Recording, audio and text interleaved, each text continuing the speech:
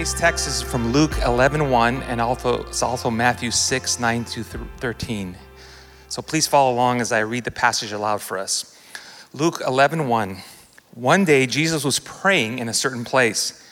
When he finished, one of his disciples said to him, "Lord, teach us to pray, just as John taught his disciples." And also Matthew 6:9-13. This then is how you should pray. Our Father in heaven, hallowed be thy name. Your kingdom come, your will be done on earth as it is in heaven. Give us today our daily bread, and forgive us our debts, as we also have forgiven our debtors. Lead us not into temptation, but deliver us from the evil one. This is God's word. Today I'd like to talk about the Lord's Prayer, but the thing is that I have always hesitated teaching on this prayer. I don't think I've honestly ever explicitly taught this prayer before. I think I had our church go through it a few years ago, several years ago, but I was on sabbatical and I wasn't here then. And the reason why I honestly hesitate, and I wouldn't say I don't like this text because I love this text, but I hesitate to teach on this text is because it's too familiar. It's way too familiar. I even heard people reciting it when Jerry was reading the prayer. I heard a couple people like, "Oh, we're doing the, oh wait, no, we're not, this is a reading. Oh, we're gonna respond." Like, it's so familiar that when we start to say it, it's automatic that we say it too. It's so familiar. And the path is so well worn on this prayer that honestly, it was hard to find wonder in this prayer. And here's the thing, that's kind of my problem. That's not your problem, that's my problem. That's how I come to it. And if you think the Lord's Prayer is boring or too familiar, maybe it's your problem too. Last year, my daughter started preschool, and she went to preschool in the middle of the forest. I remember when we were exploring the idea of her going to school, and to this school in particular, we thought, how magical would it be and how enchanting would it be to go to school in a city, but in a forest? The school is located in Glen Canyon. Anyone ever hiked or walked through Glen Canyon Park? Anyone? No? Like 3 people, 5. You should check it out. Here's a picture of Glen Canyon Park aerial view. It's right in the middle of in the city, of this part of the city. What was at first a wonderful idea, school in the middle of the forest, became actually kind of difficult because every single day that I took Junior to school, I had to drag a 3-year-old through the forest to get to school. Like, think about that. There are 1,000,000,001 things to distract a 3-year-old on the way to school when you're going through the forest. There are bugs and dogs and birds and flowers and other hikers and branches and trees and dirt and leaves and poop and everything. Everything you could think of distracts a 3-year-old. And I would have to come up with a new game every day to keep her walking to get to school. And the school was like 450 yards or so into the canyon. So we had a little hike. We're like, come on, let's go. And I would have to every single day. And sometimes I would just give up on the game and I'll bribe you. You will get candy. You will get all iPads, like whatever you want. Just let's get to school. I have a place to be. So my goal was to get her into the door. And as soon as I got her there, I turned around and grabbed my phone, checked it on the way out, trying to get to the first meeting of the morning. And if you ask me then, how was it taking her to school in the forest every day? And that must be fun. And I would say, yeah, it's fine. It's whatever. But one day, after I dropped her off at school, I decided I would keep going.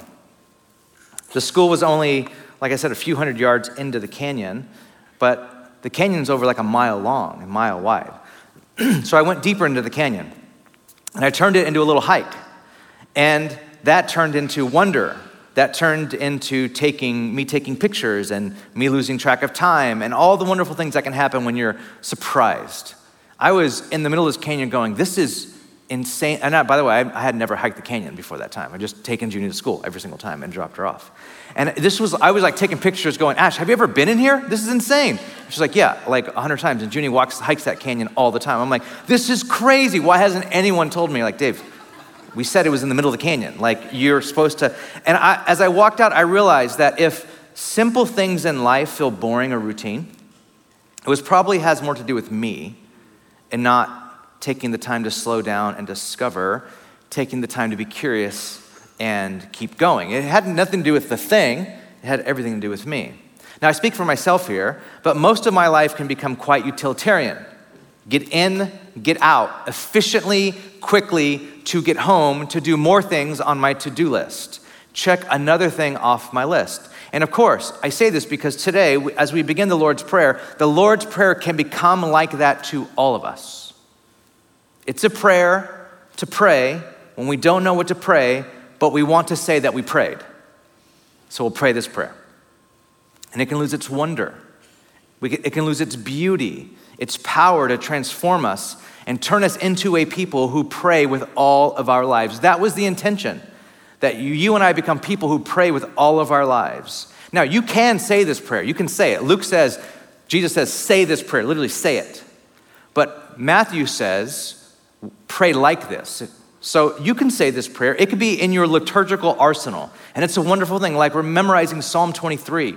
The Lord is my shepherd, I shall not want. He makes me lie down. You can keep going and memorize that. And it's so beautiful to recite the Lord's Prayer. It's like if your mind completely goes at the end of your life, you want to remember these prayers. You want them so deep in your psyche as to memorize them. But remember, this prayer should teach us to pray.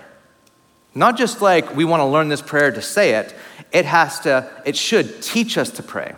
And in Luke's gospel, the disciples come to Jesus and say, Jesus, would you teach us to pray as you pray? And this prayer was Jesus' way of teaching them to pray. So Matthew says this. Jesus says, pray like this. In Matthew's gospel, Jesus says, pray like this. Think about that phrase. Pray like this. A few weeks ago, Junie and I were downstairs in we have a little workshop in the basement of our house. And Junie gets on my workbench and says, in effect, Daddy, teach me to hammer a nail. She wants to learn how to hammer. So I say, okay, when you hammer a nail, do it like this. You hold the nail in one hand, you hold the hammer in the other hand, you tap it in to set it and get your hand kind of out of the way as you drive the nail in. And so we practice with golf tees and styrofoam first, and then we moved to and a little craft hammer. And then eventually, I was teaching her, hammer like this, meaning these are the basics. This will get you going, and you can build on this knowledge, and eventually you can frame a house. You can take this and build on it. This past summer, I read the book Lust for Life, the acclaimed Irving Stone book on Vincent van Gogh, which is historical fiction, but he claims all of it is actually historical truth. It was written in 1934. And Vincent van Gogh, you might know this, Vincent van Gogh was a pastor before he was a painter. He was a pastor in the coal mines in somewhere, I forget where.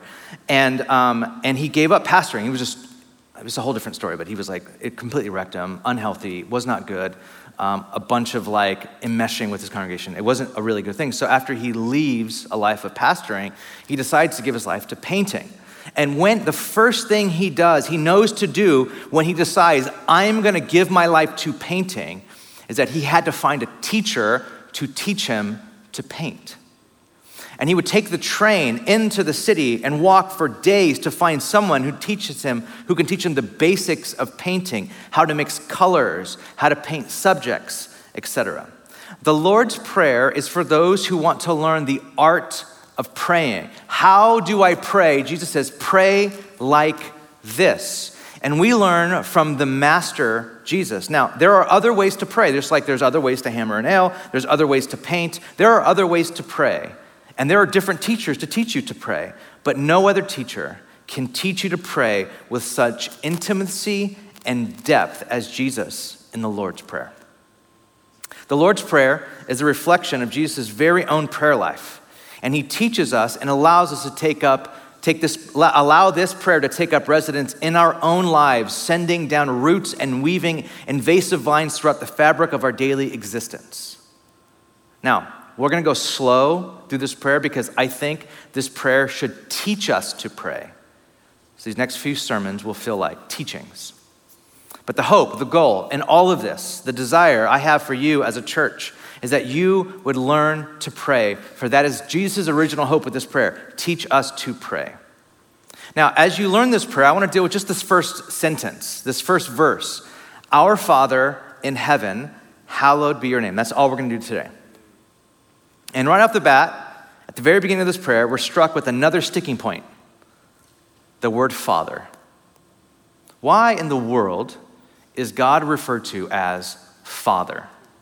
Is this the patriarchy? Or is this appealing to some sentimentality, like for those who had really good fathers? Like, oh, God is the heavenly Father. You had a good father? Well, God's the heavenly one. Is this what's going on here? Now, some will read the patriarchy into this passage, and that's totally understood. Now, I don't think, and we can have a conversation with this afterwards, and I'm sure somebody will come up to me and talk to me afterwards, but I don't think it's right to read the patriarchy into this simply because first, it's not helpful to understand the deeper meaning of what Jesus is trying to say here, and we'll get to that in a second. But secondly, both Jesus and ancient Israel inhabited a world full of powerful female deities. Patriarchy alone never deterred either the rise of female gods or the use of female imagery in God's description, meaning there were options for gods to be female. Even the Holy Spirit is talked about in the scriptures in feminine terms. Meaning there is a very specific reason for Jesus to use this language of father here, and it's not because of cultural baggage. Others will be deterred or triggered maybe by your own father wounds when I say heavenly Father, because your dad has been less than stellar as a dad. Now, it's interesting. Whenever Jesus in the book of Matthew speaks of fathers, earthly fathers, it's never, not one time to my knowledge, in a good light. Ever. And this is super strange. You have for example, you have disciples that leave their father to follow Jesus. They literally drop their nets and leave their fathers there in the fishing business, like, I'm out, Dad, and they leave and they follow Jesus. One would-be follower says, I want to follow Jesus, but I have to go bury my father. And Jesus said, let the dead bury the dead. That's not, can you imagine if someone said that to you? You're like, whoa, that's harsh, man. I just need to go bury my dad. I can't do a funeral. Like, he's dead. Like, you follow me. Jesus said, here in the Sermon on the Mount, if you fathers being evil, he uses the word in the Greek, evil.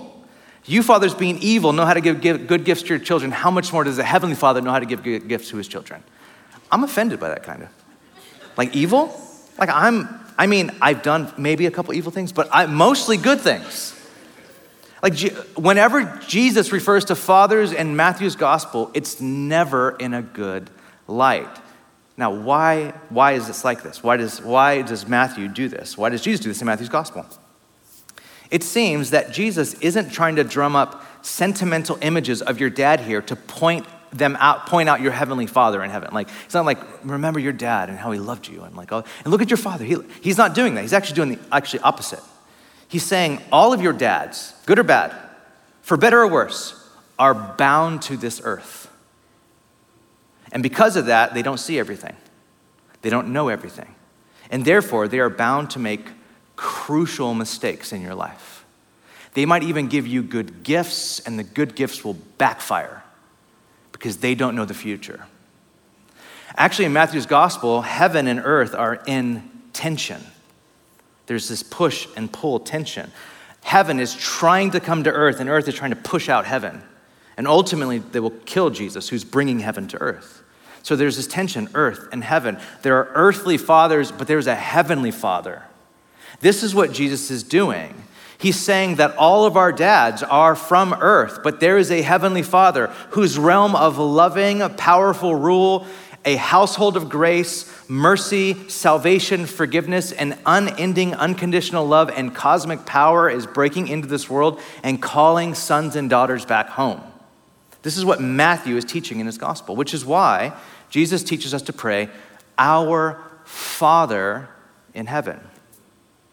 Now, what Jesus is doing here, well, it's interesting to know what Jesus isn't doing, okay? You might have heard this before, but this is not true. Jesus isn't introducing us to a different God than the Old Testament God. He's not saying Old Testament God wasn't Father, the Old Testament God was judge and ruler and smiter of all things. But I'm telling you, God is a Father. He's not revealing to us a different God. This is the same God as the God of the Old Testament. Jesus isn't even teaching people to pray in ways that were different than Jewish people prayed or referred to God. Some people go, well, they never called God Father in the Old Testament. Actually, they did. All throughout the Old Testament, they called God Father. They saw God as Father. God was referred to as Father way before Jesus even said this. Actually, in the time of Jesus, there was a very, very popular prayer called the Kiddush as a Jewish prayer, and it maps almost directly over this prayer. They prayed something like this prayer a lot. So this isn't new. Jesus isn't like revolutionary, like our Father, oh my gosh, people knew that God was referred to as Father. What makes Jesus' teaching on teaching us to pray our Father so unique? What's so unique about Jesus saying, I want you to pray like this, our Father in heaven? What makes that so unique? The answer is this: the newness of this prayer is rooted in the uniqueness of Jesus' relationship with God. I want you to understand this point. This point is so important. Write that down if you take notes or whatever. This is really, really important. Now, there's a very common phrase, we're all sons and daughters of God. And, to a certain extent, yes, that's true. There are other sons of God that I talked about last week that are even supernatural beings. So God is a father of everything. So in a sense, yes, we're all sons and daughters of God. But Jesus comes to us not as a son of God, but the Son of God. This is different. Not only the Son of God, but the only begotten Son of God. Now, not only does John in his prologue of his gospel, his mystical gospel, say this, but Jesus himself says this. And here's the uniqueness of what Jesus is doing. Matthew 11:27, it's on the screen. It says this. This is what this means, that Jesus has a unique relationship with God. He's the only Son. Jesus says this: all things have been committed to me by my Father. No one knows the Son except the Father, and no one knows the Father except the Son, and those to whom the Son chooses to reveal him. Come to me, all you who are weary and burdened, and I will give you rest. Take my yoke upon you and learn from me, for I am gentle and humble in heart, and you will find rest for your souls. For my yoke is easy and my burden is light. Now, every single one of us knows the second half of that scripture, right? Nobody knew it was connected to the first part at all. You're like, wait, why? Those two things, did you just read two different books of the Bible? They're literally one after the other. Same breath that Jesus is doing this. He's saying, I have such a unique relationship with the Father that you can actually come to me and get rest. Now, how does this work? What does this mean? It takes the first part to explain the second part. The reason that we can come to Jesus and find rest is because Jesus has revealed to us God, who God is, and has brought us into this eternal relationship. Jesus is the only one who can or does ever do this. Yes, this does make Jesus' claim exclusive. We are weary and looking for God everywhere. We're looking for God through the gods, through sex, through work, through all kinds of supernatural, spiritual, crystal things, and other ways that we just work ourselves to death. We are looking for God. We are weary for love, for satisfaction, for reality, and the Son has revealed it. Why? Because he has it. He has this relationship with ultimate reality, real satisfaction, and true love. It's like this. what Jesus is doing, he wants to bring us into the very thing he loves the most. That's what he's doing. Okay, here's a broken example, but hopefully this can be his point. I used to live in Carpinteria, which is right by Santa Barbara. And when I lived there, my friend Britt, who is the founder of the kind of reality churches, taught me to surf. Why? Because he loved to surf. He grew up surfing. Some of his earliest memories were on the beach in the water. And so when he taught me to surf, he loved to do it. He would pick me up. He would call me early in the morning for like dawn patrol or whatever. And we would go out and we look at the ocean. I was just there a couple weeks ago. We wake up on a Saturday morning and goes, Lomas, let's go look at the ocean. I'm like, okay, cool. Let's go look at the ocean. So he just goes and he looks at the ocean. He brings me with him. Why? Because he loves this. We love to bring people into the things that we love. Angelica, who leads worship here, just got into golf. I saw something on Instagram like, oh my gosh, why have I just discovered this game of golf? And I'm like, what? And I was like, I want to bring it. What do you need? I'm just like, I want anything I can do to help you, to bring you into this thing that I love. This is what we do. We love bringing people into the things that we love. When Jesus says, pray like this, our Father, he is bringing us into the thing that he most intimately knows and most loves over everything in the entire world, the Father. He's like, I want to bring you into this thing. I want to bring all of you into this love I have with the Father. See, go back to this verse real quick in Matthew. Jesus says that no human knows the Son. Not fully. No one fully knows the Son, except for the Father. The Father is the one who knows the Son. And no one fully knows the Father, not completely, except the Son. And, Jesus says, whoever the Son reveals the Father to, those are the only people that could know. Now, what does that mean? What's unique about Jesus is that he reveals, and not just reveals, but brings us into the divine, eternal love relationship that God has had forever and ever and ever. God is theology calls this the Trinity.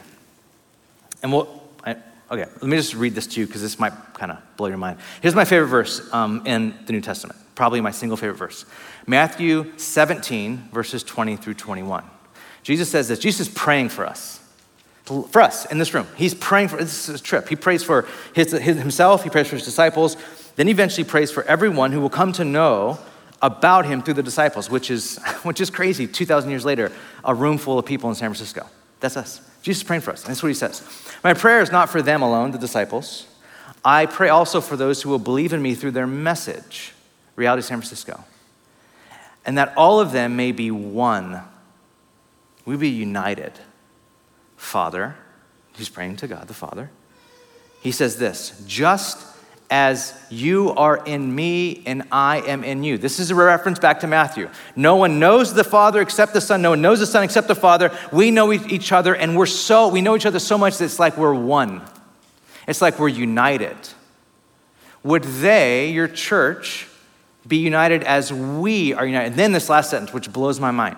May they also be in us so that the world may believe that you have sent me. May they be brought into this eternal, divine, beautiful, salvific, redeeming, holistic, pure love. May they be brought into this. This is my prayer for them. I want them to experience what you and I have. This is what he prays. Jesus prays that we would be brought into the mystical union with God. Okay, now that is a mystical, you might be going, whoo, yeah. What in the heck does that mean? What does that even mean? Like, how do I know? How do I feel this? How do I levitate? What happens when this happens? It means this. The way Jesus experienced the Father is the way we too can experience the Father. And that's simple, right? The way Jesus experienced the Father is the way that we can experience the Father. And you, well, how's that? Frank Lake, a psychiatrist and theologian, in his book, Clinical Theology, studies the person of Christ as reflected in the four Gospels in order to develop a model to delineate what he terms the dynamic cycle of being arising out of a healthy interpersonal relationship. Meaning, we are only persons as we are healthy persons in deep interpersonal relationships. You are not an individual, you are a person. A person can only be a person in relationship to other persons. A healthy person can only be a healthy person in relationship to other persons. Does that make sense? That's identity stuff. I know that's kind of, maybe that's not this sermon, but it kind of is. Now, the deeper and the more satisfying your interpersonal relationships, the more emotionally healthy you live and you can become. Thus, Jesus was who he was due to deep interpersonal relationship with the Father. This is what Frank Lake says. So in his book, he describes 4 dynamic elements of the father-son relationship that establish and sustain Christ's personhood, his identity, in the face of opposition, in the face of tremendous suffering, in the face of everything he was called to do on this earth. How in the world did Jesus do all this deep interpersonal relationship with the Father? And here are the 4 elements of them. Here they are. 4 dynamic elements in Jesus' relationship with God. Acceptance, sustenance, status, and achievement. These 4 things. You can write them down or take a picture of me with them in the background. Now keep these slides up for a second. He's saying, first, the reason Jesus has such a personhood, like such a stable sense of a buoyancy, an identity that was sure, that can move up and down through the fluidity of life, is through acceptance. He knew that he was the Son of God. This is Jesus at his baptism. You are my Son, whom I love. With you I'm well pleased. That marked his life. Before Jesus did anything, he was marked by, this is who you are. You are my Son. I love you unconditionally. You are accepted by me. Jesus does nothing to earn it, and he has instant access to the Father in prayer. By the way, this is the thing I pray for you the most. I pray for you the most in my own time with God is that when you pray, you would have instant access to God. That you would sense the presence of God immediately when you pray. Now, sometimes God answers my prayer and sometimes he doesn't, so hopefully it's working for you. The second thing is sustenance. The love of the Father and the Father being pleased with him gives Jesus sustenance on all levels. Meaning, just knowing, Jesus walked around knowing that the Father is pleased with him. That he's pleased, meaning that the Father's enjoyment of him gives him a sense of well-being. Like, my Father enjoys me. And it gives him a sense of sustenance. Like, Jesus says, I have bread I have food that you do not know of. Like, what? Jesus, are you hungry? No, I have food you don't know of. He's like, you packing snacks, bro? What are you doing? The food is the sustenance that he gets from the Father, like a deep sustenance from God. The third thing is status. Because of who Jesus is, now these kind of move outward, and these are important. Jesus is sent out into the world to work at making the Father known. This is his status. His status is, I bring the kingdom of God to bear on the world. He brings his identity. He gets his identity of, I'm the one who reveals the Father. This is my identity. This is my status before people. This is why I'm on this earth. And lastly, achievement. He gets his sense of achievement in doing the Father's will. He says, I only do what I see the Father doing. That's how I measure success in my life. Did God call me to do it? I'm doing it. This is achievement. So this right here, his relationship with the Father, these things, acceptance, sustenance, status, and achievement are what mark Jesus' life and his interpersonal relationship with the Father. Now, back to the beginning. What makes this prayer unique, our Father, is that Jesus is inviting us in to learn to pray to God in this way. To share with Jesus what it means that God is your heavenly Father. That the Father accepts you in Christ. That he is your sustenance. That he gives you your status and he is your achievement. This is what Jesus says, I've come on earth to bring you into this thing. Now you might be saying, well, yeah, that's cool, but I already get that from my job. I get all those 4 things from my job. I get a sense of acceptance from my job and my career, sustenance and what I do, status and achievement. All this comes from my job. And I think that's the problem. This last week on Friday night, we had a lecture here. I don't know if you were here with Carolyn Chin. She wrote a book called Work, Pray, Code. I highly recommend it to you. She's a professor of sociology at Berkeley. And she came here to lecture on this Friday night. And she says that work is becoming for us sacred, where we're getting everything that we would normally get from a faith, we are now getting it from our work. And because of that, it's destroying us and destroying society, because it's basically moving us to a caste system where you can do that if you have a great job and get paid a ton of money and all of the perks that come with it. But if you are a bus driver or a janitor or somewhere else working, you don't have that at all. So we're creating this caste system all over again because of this, where in faith, everyone is welcome no matter what. But because of this, this Silicon Valley is like the hub of this. We're creating this. We're creating like, I find meaning. I want a job that gives me meaning. Well, your meaning actually comes from God. No. I need to find it from my job. I need like the Bible studies to be at my work because that's my whole life's at work. So I want my Bible study at work too. Like everything is happening in your job now, and it doesn't happen where like you have to sacrifice to go to church to get it or do it or set apart a day like Sunday to go. So you're like, well, I get this from my job. And like, that's kind of the problem. And it's ruining, she argues that it's actually ruining society. Like there's no interconnectedness to the people on the street. It's just, where do you work? And do you work in this segment or in this place? And then, of course, when you lose your job, or your job lays you off, or you're like, I'm leaving this job, I'm finding another job, that leads to a host of other things. Which brings us to this final phrase, and I will start to close here. Hallowed be your name. Jesus says, I'm going to bring you into this relationship I have with the Father. I want you to pray, our Father. He doesn't say pray my Father. That's his own thing. Our Father, all of us. Our Father. And then this is the first petition in the prayer. Hallowed be your name. By the way, this is a petition, which means it's up to God to answer this prayer, by the way. Keep that in mind.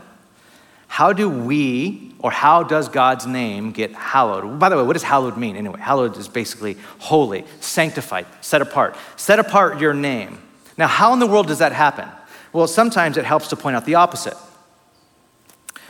What is that thing that when you bring up the fact that you're a Christian at work or in your apartment building or neighborhood, people look at you like you're an immoral monster? What's that thing? For all sorts of reasons, partly of the accuser, Satan, but a lot of part of the church's failure, mostly the church's own failure, their own sinfulness. God's name is not holy. It's not holy in San Francisco. You say the name God, you say the name Jesus, Yahweh, and it's like, you believe. I know what you believe, and you're evil. And this could be whether it's the rise and fall of this church or the Part 3 documentary of the fall of that church, or the fall of a global evangelist apologist, whatever it is. The fear of God coming into our own church. I mean, all this stuff scares me to death. It scares me to death because we sometimes don't realize we as Christians carry the name of God into the world. So we have to pray, God, make your name holy. Make your name, it has something to do with us, but mainly this is God's prayer to answer, make your name holy.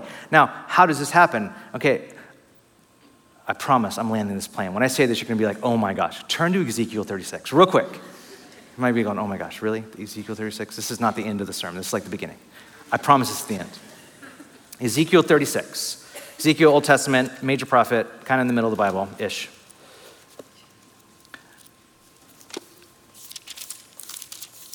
Okay, look at verse 22.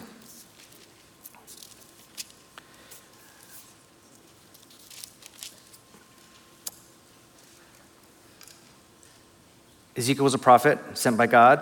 God says this to Ezekiel, therefore say to the Israelites, this is what the sovereign Lord says. It is not for your sake, people of Israel, that I am going to do these things, but for the sake of my holy name, which you have profaned among the nations, where you have gone. I will show you the holiness of my great name, which has been profaned among the nations. The name you have profaned among them.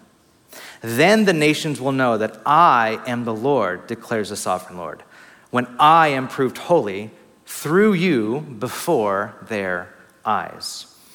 Ultimately, when we pray this prayer, we are asking God to do what only God can do. We, the church, have done this as well. We have profaned the name of God. We have profaned the name of God in the way that we talk about God, in the way that we live our lives, and all sorts of other sort of heinous things that we do. The grasping of power, the intermingling of politics in the church, all of that stuff we have done. And because of this, Because of this, the name of God is profaned. I mean, it's looked at as a curse. And when we pray, hallowed be your name, we are asking, God, make your name holy. What does that look like? Next verse, 24.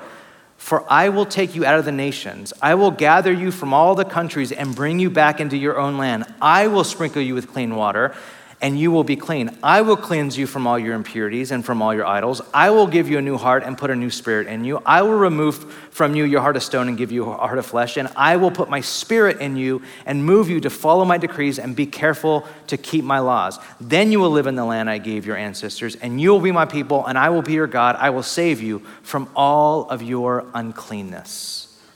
The most profound declaration of the Father's holiness is his gracious redemption of humanity. So when we pray, hallowed be your name, what we're praying is, God, would you make your name holy in San Francisco by redeeming people? Redeem people. Wake up your church, God. Cleanse us from our filthy conscience. Give us a new heart. Put your spirit in us. Teach us to follow the way of Jesus. Make your name holy. Bless the churches in San Francisco. Save people. Call them out from darkness into your marvelous light. This is what we're praying. Make your name holy. And so we're saying, do it, God. Do that. We play a part in that. We'll learn this in the coming weeks. We play a part in that. But this is God's prayer to answer.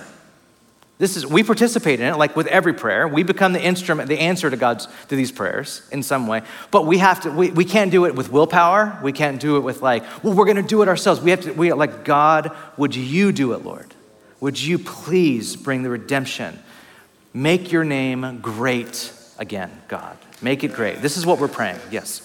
So, to really end, I want to introduce you to a daily prayer rhythm that we're going to launch tomorrow. In our newsletter, there will be a way you can download an app. We're partnering with 24/7 Prayer, and this daily prayer rhythm is something that the ancient church did together. It's a 1,700-year-old practice all over the world. So this launches tomorrow for our church. Also, Bridgetown in Portland is doing it. A couple of the churches, and then it globally launches in October. And churches all over the world will keep this daily prayer rhythm, where in the morning we pray through the Lord's Prayer. In the afternoon, we pray in noonday. Sometime in noonday, we pray for people who are far from God, or as the New Testament language calls them, lost. When someone's lost, it's sometimes not your fault. Like, you're lost, you need to be found. We pray for the lost. We pray, make your name holy, redeem us. And specifically, redeem these 4 people, one person, whatever. Name people by name and pray for them. And in the evening, it's a short prayer of examine, where we look through our day and Lord, where were you? How was I aware of your presence? How was I not? Now, you can download this app that walks you through these 3 prayers. We'll also have create a PDF that you can just download it on your phone. It's super simple. It's a way that we're going to be doing praying morning, noon, and night. Now, for some of you, it might be good to gather to do these things morning and night. Might be a Zoom call or meet up for lunch. And we're going to pray this thing at lunch every Tuesday, or we're going to do this in the morning. Be creative. Find people to do this with, these daily prayer rhythms. And the first one is to pray the Lord's Prayer. Would you stand with me as we pray?